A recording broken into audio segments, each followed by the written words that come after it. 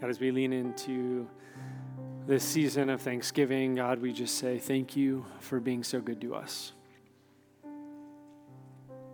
Our greatest gift these days, God, is you, your kindness and your grace and your mercy to us. Holy Spirit, we thank you for hosting us in this place with your presence.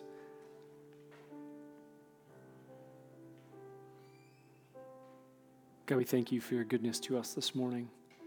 In the name of Jesus, we pray. Amen. You may be seated. It's good to see you guys all this morning. Fun to have you. If you're new visiting Wellspring, my name is Tony. I am glad you're here today. If you are a kid and want to hang out with some other kids, Miss Jeannie is back there, and she wants to hang out with you too. So feel free to, well, we got runners, man. They're excited this morning. I like that. So what we're doing in this season is we're looking at what does it look like to practice the way of Jesus.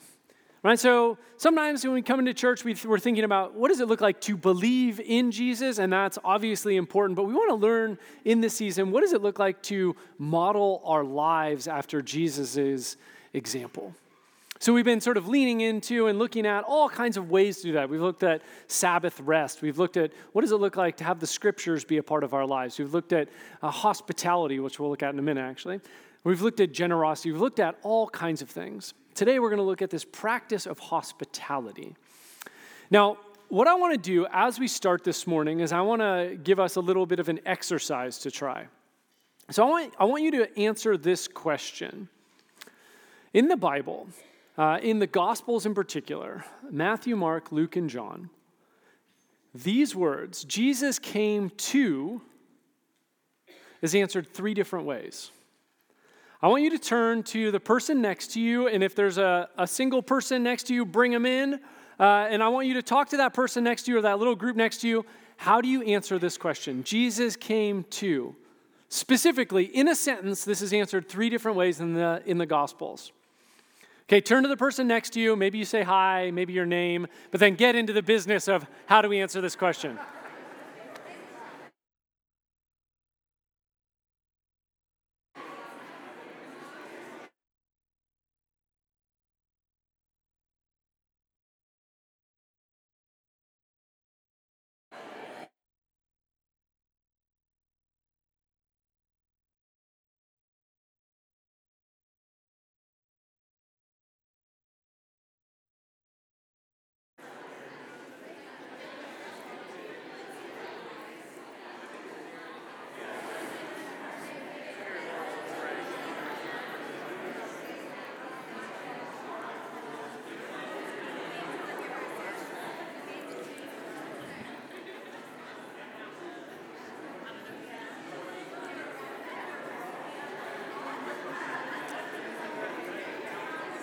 All right, now that you're having so much fun, I'm going to bring you back to the business of this sermon. All right. Jesus came to, right? And if I was on a show, I'd say the survey says, right? So this is the first one. This is from Mark 10:45. The Son of Man, Jesus, came not to be served, but to serve, and to give his life as a ransom for many, right? Jesus came to serve. Who got that one? Man. All right. Oh, we got one. Yeah, yes. You win the rice cooker or whatever it is. Yeah. All right. Number 2. The Son of Man came to seek and save the lost. Who got that one? Oh, that one was way higher. Okay, I like it. All right, number 3. This is the big money ticket. The Son of Man came eating and drinking. Who got that one? Wow, nice. Carl, I love it. Yeah, so I read these and I'm like, okay, to serve. We see that. Like, he came to serve, right? He offers himself in this awesome servant posture. Love it. Right? Seek and save the lost. If you're familiar with the Gospels, you're like, yes. And then you get to number 3 and you're like, what? Like, I love myself a good falafel too, but I don't know if that's why Jesus left heaven, right, to come to earth. So what's going on here? What is going on? Well, I think one of the things, if we sort of just think about, can you recall a time that you were hosted? You were welcomed in to someone's family. Maybe it was with family, maybe it was a coworker, maybe it was a friend. You remember that feeling you had of being welcomed into someone's table or their life? Right, see, food has never just been about calories. Food has also always been a way to welcome people in. I remember when we first moved down here, we were up in Washington, relocated our whole lives to come down here and do this replant in this place. And the house we were living into is in like massive remodel. So there was no kitchen. There was hardly a bathroom. I remember one day Jeannie's like, hey, can you close the windows? The wind is blowing through the house. And I was like, Jeannie, we don't have a back wall to our house. The windows are going to make no difference. And in that first 6-week period that we were here, we made 6 meals for dinner. Every other night, for the first 6 weeks we were on the ground in this place, people welcomed us in. And when you give up family, you give up friendships, and you move into a new place, being welcomed in via food is like saying, hey, we want you here. And if you've ever experienced that personally, you know what that is like, especially when you're vulnerable, when you're on the outside of a community, what it feels like to be welcomed in. I think this is one of the reasons Paul tells the Romans to practice hospitality. Right, that's Romans 12:13. In 1 Peter, he says this, be hospitable with one another without complaint. Now, both these words, hospitable in both these contexts, is this particular Greek word called philoxenia. Now, if you don't know Greek, I'm going to project it up here just so you can take a whirl at it. Now, you might not know what that means. I'm going to break it out for you a little bit. So this is 2 words. Now, this is philo and xenia. Now, you might know a word named xenophobia. That is fear of strangers. This word is philoxenia, meaning love of strangers. So what we see here is that both Paul and Peter are saying, hey, practice loving strangers. Practice loving outsiders.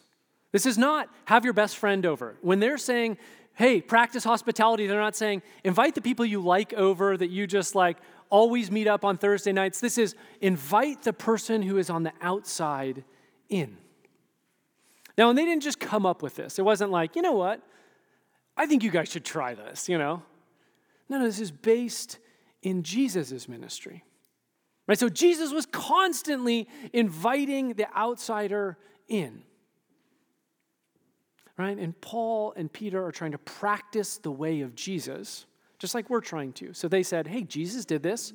We're trying to do this. Hey, churches, right? In modern day Turkey, churches in Rome, you guys should do this too. You should practice hospitality. You see, Jesus, when he was in the first century, right, there was all these rigid social relationships, right? So you weren't supposed to have dinner with the person who was really low social standing. You weren't supposed to have dinner with the person who had questionable character, right? The sinner, the prostitute, the tax collector. You're not supposed to eat with them because eating with another person is to some would say to welcome them in. No, you're not supposed to welcome those people in. And yet, when we look at the life of Jesus, Jesus does this so much that this is what people say of him.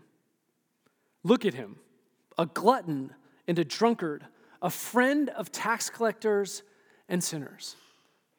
Right? Jesus is meeting with, hanging out with, being in the homes of people that the religious leaders of the time are like, no, you can't do that. And he's like, actually, I can. And he does it so much that people call him a drunkard. In Mark 2, there's this great story. The Pharisees and the scribes, they're upset that Jesus is doing this. Right? It's like, you're a religious leader. You can't do this. And he replies to their question. They asked Jesus' disciples, why does he eat with tax collectors and sinners?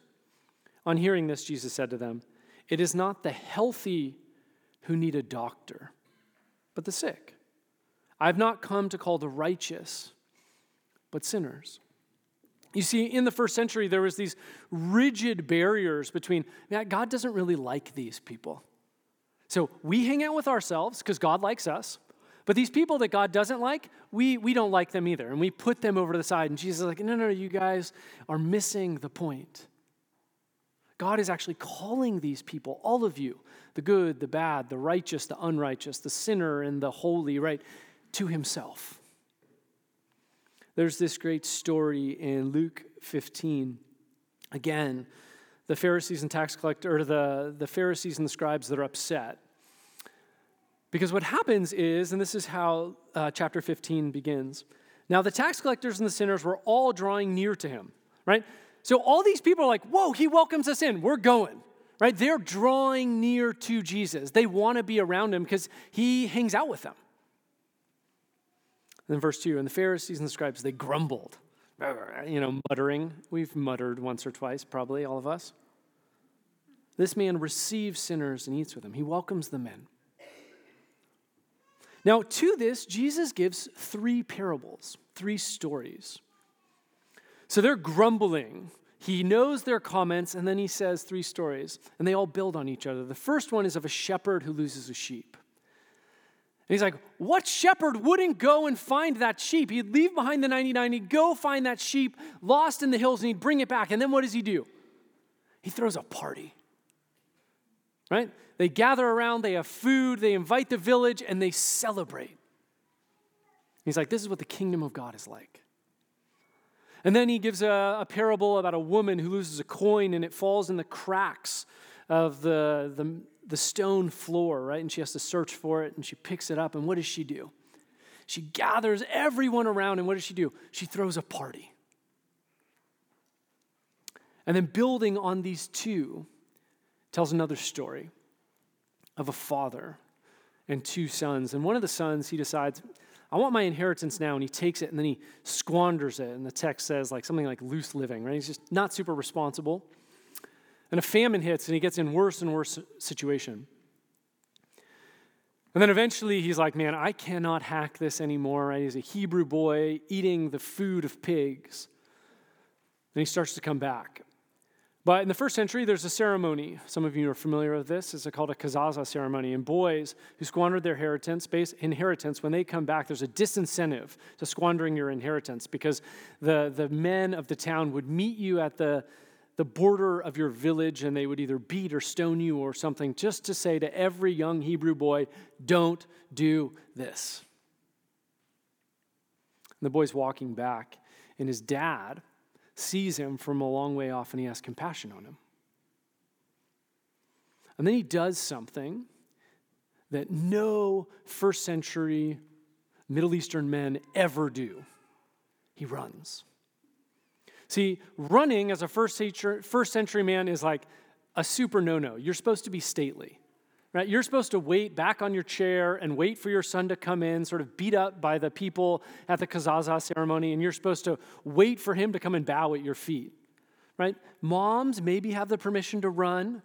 Dads don't. So what happens is the dad runs through the town, and as he runs through the town, everyone starts to look at him and stops looking at the boy so they don't do the kazaza ceremony because now they're gossiping about the running dad. And what does he do? He hugs him, he puts a ring on his finger, and then what does he do? He throws a party.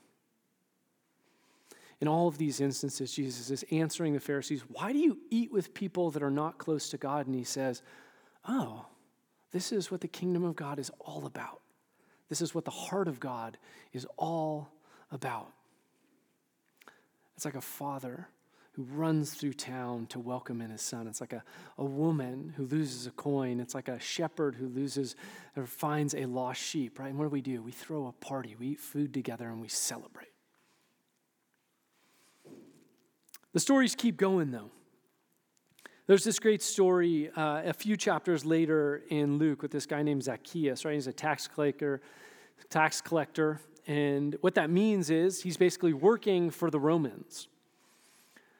Now, this is high political, in the very least, this is like political betrayal. In the most, right, this could be like absolute betrayal and now extortion. And he invites Jesus over. And Jesus says, oh, yeah, sure, I'll come over to your house. And again, what do, right? They grumble. Like the Pharisees are always grumbling. But then what happens is Zacchaeus says this, and it won't be projected, but just so you know, he says, behold, Lord, half of my goods I give to the poor.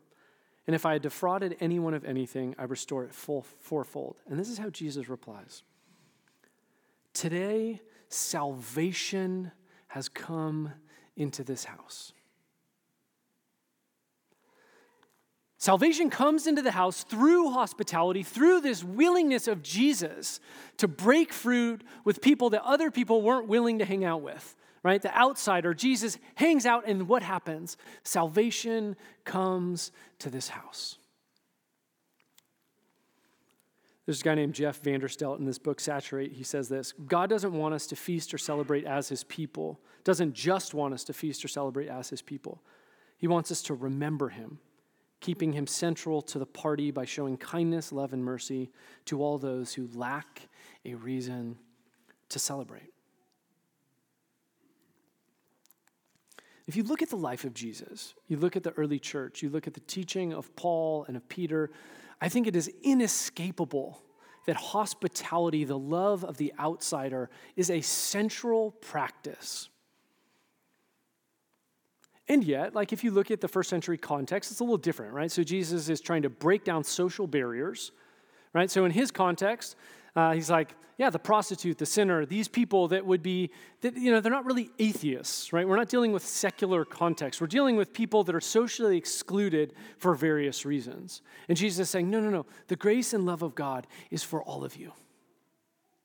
In our context, it's a little different, right? We're in a secular context. Barna said in a study that this area where we live is the 21st most unchurched and least Christian place in the United States, ahead of New York City, ahead of Portland, ahead of LA, all these places, right? This is the Monterey Bay.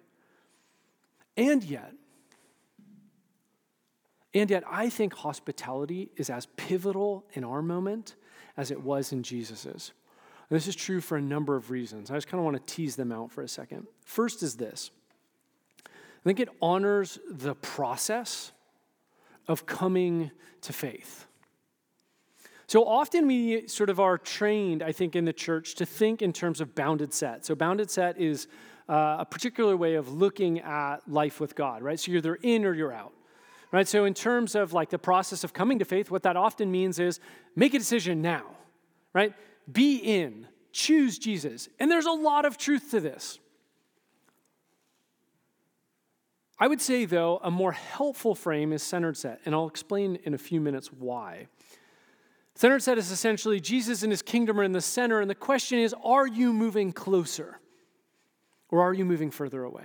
And there is a threshold moment, right, when you fully surrender your life to Jesus. But what this does is it honors what that process and trajectory looks like. There's this guy named Engel, and he has this thing called a scale, the Engel scale. It's used a lot in evangelism. I don't know if you can read this. But basically, he says, actually point 10 on this 15-point scale is when you actually surrender. So that means there are 9 steps before someone gets to that bounded set in or out. Now, I don't know about you, but when I am on my street and hanging out with coworkers, well, not coworkers for me, but for you probably, my coworkers, praise the Lord, they all know Jesus. But like most of the people I know that would never go to church are at point 2 or 3. Maybe they have some awareness of God. And actually, we're just at this point of having contact with Christians. And what this does is it shows that this journey towards Jesus as a centered set approach is multiple steps, right? Some awareness is point 2. Contact with Christians is point 3. Interest in Jesus, point 4. Right? Like Acceptance of Christian truth is 8, right? Acceptance of the implications is 9. Decision to surrender is 10. The point is, if someone is going to accept and embrace Jesus, they need a process. You know what an amazing part of that is? Having people over to dinner. For a lot of reasons. One is, having someone into your house is a great way to undermine the judgment that often people have of Christians and the church. Right? Barna says that, I think it's like 87, or when they surveyed people who didn't want to go to church, one of the reasons they said was 87% of the people who were surveyed said that the church and Christians are judgmental. Right? You maybe run into this. And part of this operates because we operate in these information silos. So the way you're getting information, you're just getting bombarded. Like, especially if you're not a churchgoer, you're just getting bombarded with every church scandal, every pastor who does something horrible, every thing that the church does poorly. You're hearing about it. And so many people have never met a Christian who is humble, who's trying to seek Jesus, and really God has transformed their life. Hospitality starts to undermine these assumptions and this judgment. Rosaria Butterfield writes in Radically Ordinary Hospitality, practicing radically ordinary hospitality is your street credibility with your post-Christian neighbors. It allows you to listen, to keep secrets, to be a safe friend, and to speak a word of grace in dark places. In post-Christian communities, your words can only be as strong as your relationships. Your best weapon is an open door, a set table, a fresh pot of coffee, a box of Kleenex for all the tears that spill. Too often as Christians, we're wanting to get into this debate about ideas. And so often we're jumping ahead to trying to get someone to say, embrace Jesus as your Lord and Savior, but we actually haven't done the footwork of welcoming them into our homes, loving them. I think another reason hospitality I think is so central is it's a place of storytelling. Who has been invited over to someone's house, right? And one of the first things, let's say you're a couple, someone is going to say, how did you guys meet? Or why did you choose to go to CSUMB over somewhere else? Why did you choose to join the military? Right? Why did you choose to be in your vocation or your job? Why, when you retired, did you move to Pacific Grove? Right? We are getting softballs. Underhand, softballs, slow pitch, T-balls, I don't know how you want to say it. These opportunities to tell stories about how God is actually real in our everyday life. Most people at the church assume you go to church because you believe certain things, but it's totally disconnected from how that actually shapes your everyday discipleship. So we have this awesome opportunity over meal to say, why did you marry your spouse?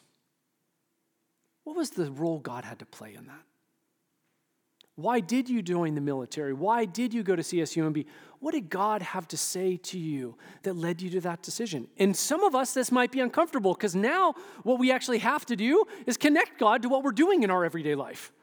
And we can't just say, hey, it's just about beliefs and Sunday morning. No, God shapes everything we do. But we have to become storytellers. Because one of the things about a postmodern environment is stories cannot be argued in the same way that ideas can. You can tell a story and someone will be like, oh, that's your story. I'll listen to it. If you try and tell them, this is the truth about the world, they'd be like, whoa, back off, buddy, you know? But stories have a power. Hospitality also is one of the few places where someone who never goes to church expects you, if you are a churchgoer, to pray. Now, full disclosure, for a long time, I really resisted prayer over meals because I didn't grow up in the church. And when I sort of went to Christian houses, I felt like it was just sort of like an obligation. Like people were just like, thank you, Jesus, for the food, amen. Okay, can we get to the real part of this meeting, you know? But I think I'm fundamentally changing my perspective on this for a few reasons. One, what we see from a biblical perspective is that food is ultimately points to God as provider and the presence of God being there. Go to the book of Exodus. What is the manna, right? What is the manna signal? God rescues his people from Egypt, and then what does he do? He provides, because they don't have food. They don't have an agricultural system that they can sort of harvest from. What does he do? He provides for them, and is through that provision illustrates his presence to them. And over prayer, we have a profound opportunity to say, God, thank you so much for providing for us today. Right? Jesus says, right? Pray for your daily bread. Prayer over meals is a profound opportunity to say, thank you, God, for being here with us. Two, it's a signal of God's presence. There's this great story in Luke 24 where this is right after Jesus has been killed. Some of his disciples are losing hope. They're going to walk home. And Jesus meets them incognito on the way. They don't recognize him. They invite him in to break bread together, to eat together. And it's as they break bread, as they eat food together, that Jesus reveals himself to them. And I think we have this awesome opportunity to actually pray as we're welcoming people, loving strangers and outsiders, people who would never go into this place. We have this incredible opportunity to actually offer a prayer where we say, I don't trust in my money, I trust in God. God is my provider. And we have an opportunity to actually pray for the presence of God to show up at our meal. And yet, we don't want to be socially awkward. We don't want to mess with anyone. We don't want anyone to feel uncomfortable. And yet, I think most people, if they know you go to church, are not upset if you pray. We have this awesome opportunity. I also think there's a profound opportunity to model grace over hospitality. Because if you've hosted people enough, you know things always go wrong. You burn food, your kids won't eat, they scream, whatever. Like, I could go through a gamut of illustrations. And we have an opportunity in that moment to be entertainers or hosts. Right? So in that moment, you have a choice. Are you going to be an entertainer? So an entertainer is primarily concerned with being Martha Stewart, right? Of curating perfection. Our kids obey us, right? Like, our kids obey us. My food is amazing. My decor is great. Hosts welcome people into their life. And we have an opportunity to model grace when the food is burnt and you turn to your husband and you're like, why weren't you more attentive? Or our kids aren't listening and we can get upset. We can model grace to them and say, hey, we love you. Please listen, But we have a real opportunity to model grace. There's this guy named Sam Chan. He's an evangelist. He wrote a book on evangelism in a skeptical world. And he says, and won't be projected, hospitality shows that the gospel is real. I believe, this is what he writes, I believe one of the most powerful proclamations of the gospel is the family meal in a Christian family. This is an evangelist. This guy isn't saying, hey, what you really should be doing is being on street corners and handing out tracts. What he's saying is what you really should be doing in a post-Christian skeptical world is inviting people into your house and your life. Why? Because we get to model grace. We get to pray. We get to share stories. Right? We get to undermine a lot of the judgment. And we get to adjust plausibility structures. Now you're like, I didn't study philosophy. Well, let me explain. Plausibility structures are essentially, what do we believe is possible? That's basically all it is. Sam Chan writes this in his book. The gospel might be true, but to most non-Christians, it sounds unbelievable. And the gospel will remain unbelievable as long as our non-Christian friends don't have many Christian friends, because we tend to adopt the plausibility structures of those we know and trust. The point is, if we aren't sharing stories, if we aren't modeling grace, if we aren't praying, if we aren't inviting people into our home, we actually don't give the people in our life an opportunity to believe something different than they already believe. And we actually model an alternative view of reality through hospitality. Now, you might be standing here like, okay, Tony, you've convinced me, I get it, but I'm still not going to have anyone over, right? Because life is busy. Right? Life is busy. Things can go wrong, right? Hosting people, and you're like, I do not want things to go wrong.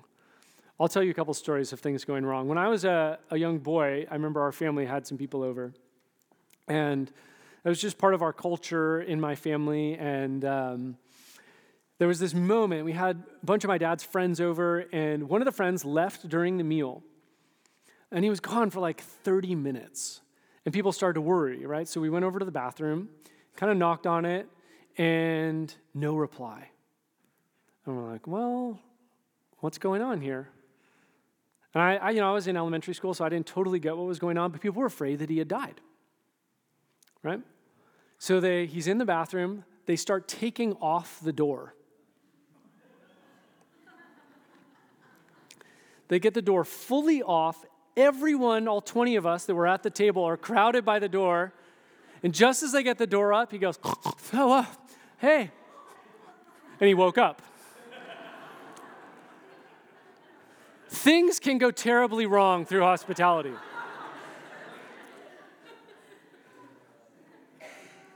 One time we were in Washington, and it was the first time we'd ever had a garage that you could pull the car in. And so someone invited us over. I brought the broccoli, and I was excited. I hopped right in the car, drove over to those people's houses, started to get out of the car, and realized I had no shoes on.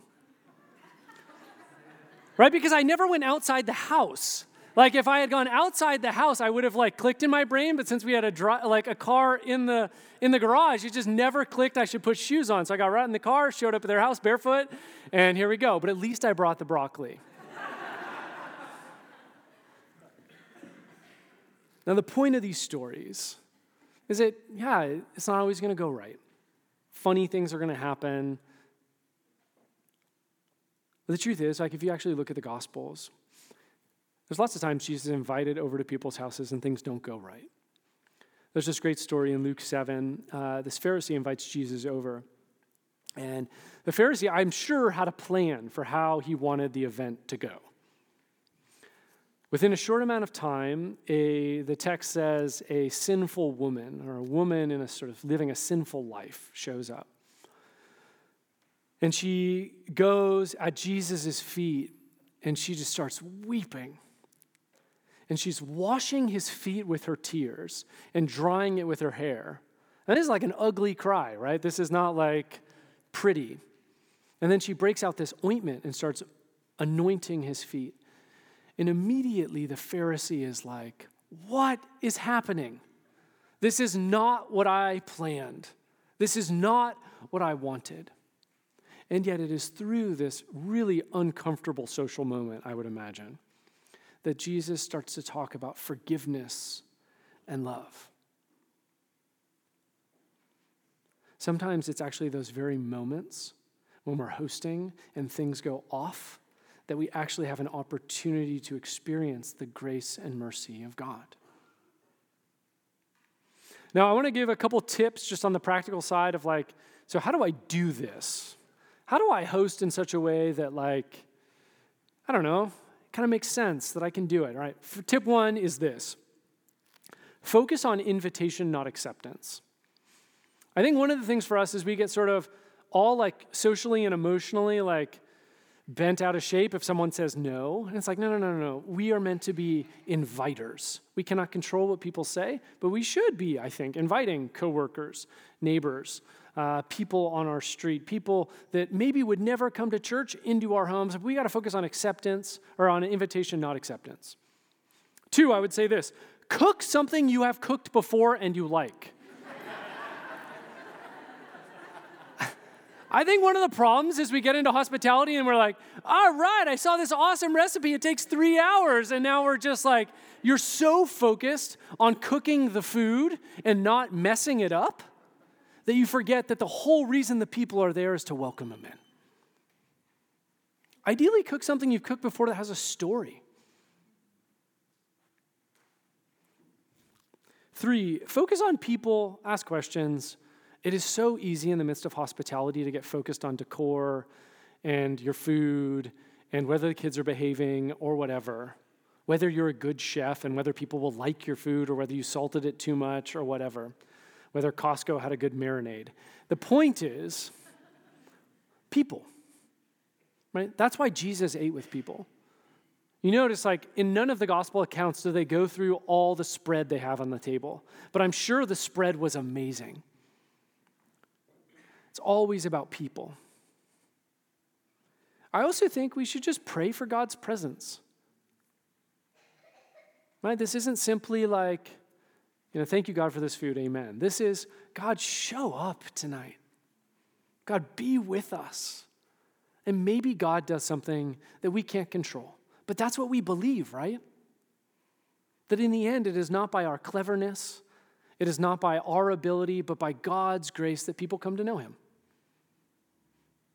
And we have an opportunity over dinner to just pray that God would show up in cool ways. And then we just enjoy the people we're with and see what God does. I also think, this gets back to before, model grace, not perfection. Our goal is not entertainment. Our goal is hospitality. Let's be gracious to one another.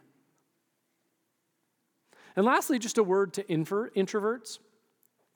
Just because I think hospitality can be one of those things where you're just like, I have to have people over into my house. And I would say this, you got to steward your energy.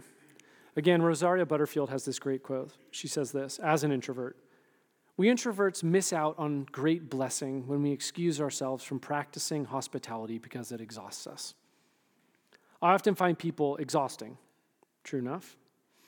But over the years, I've learned how to pace myself, how to prepare for the private time necessary to recharge, how to grow in discomfort. Knowing your personality and your sensitivities doesn't excuse you from ministry. It means that you need to prepare for it differently than others might. And there's truth in that.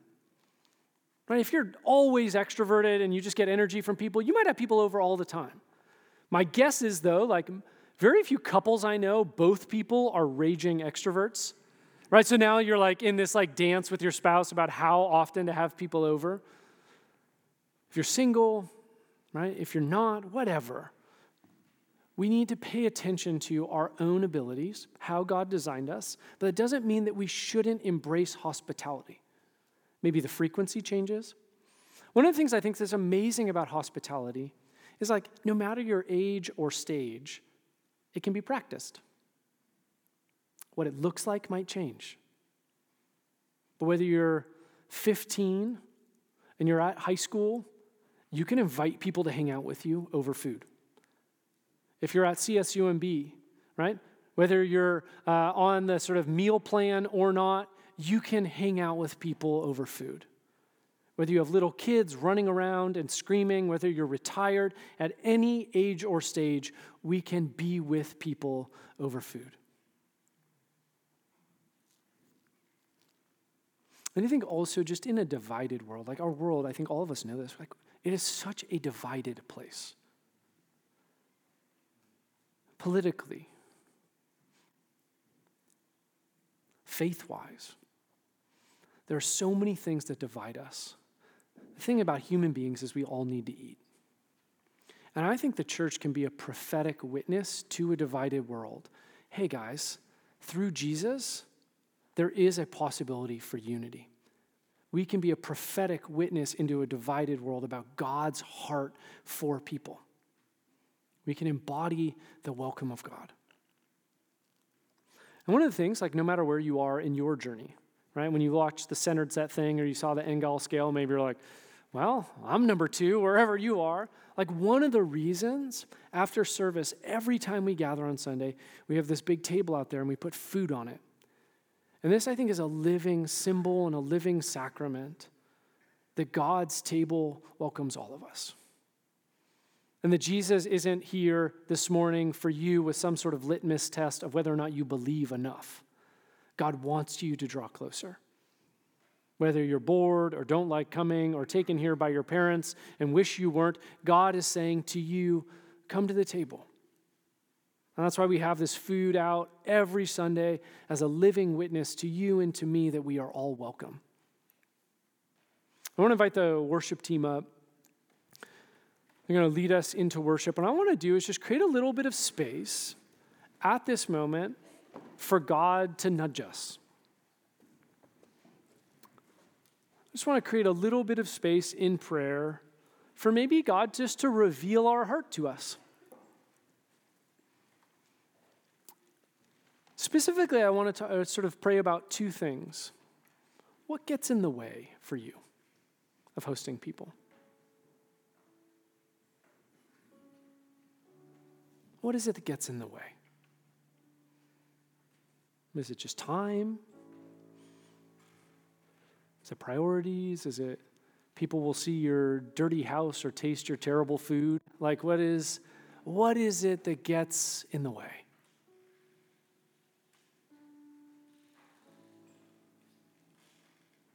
We have this incredible opportunity to befriend people that would never come on a Sunday morning and invite them into the sacred space of our homes. What is it that gets in the way for you?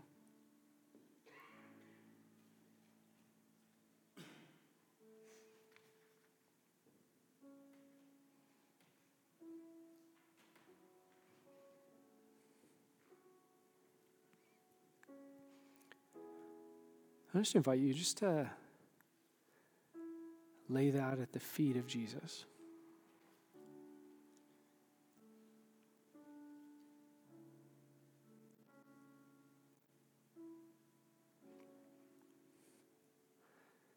We are all here today because Jesus welcomed us.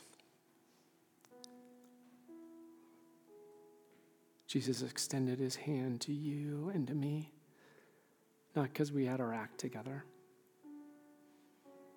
not because we filled out the right faith form, but because he loves us. And he wanted to sit and eat with us and be with us and spend time with us. And he sends us into the world to do the same for others. What gets in the way?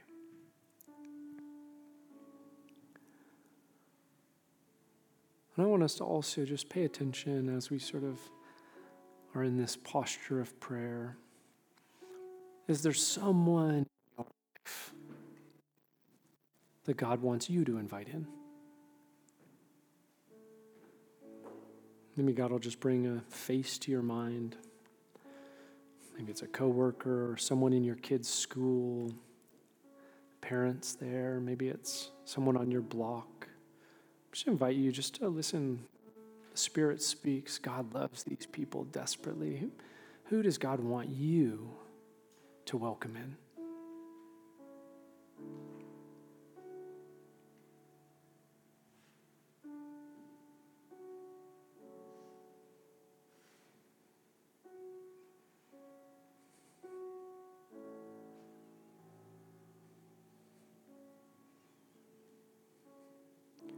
The Holy Spirit is on a mission in this world, drawing people to himself.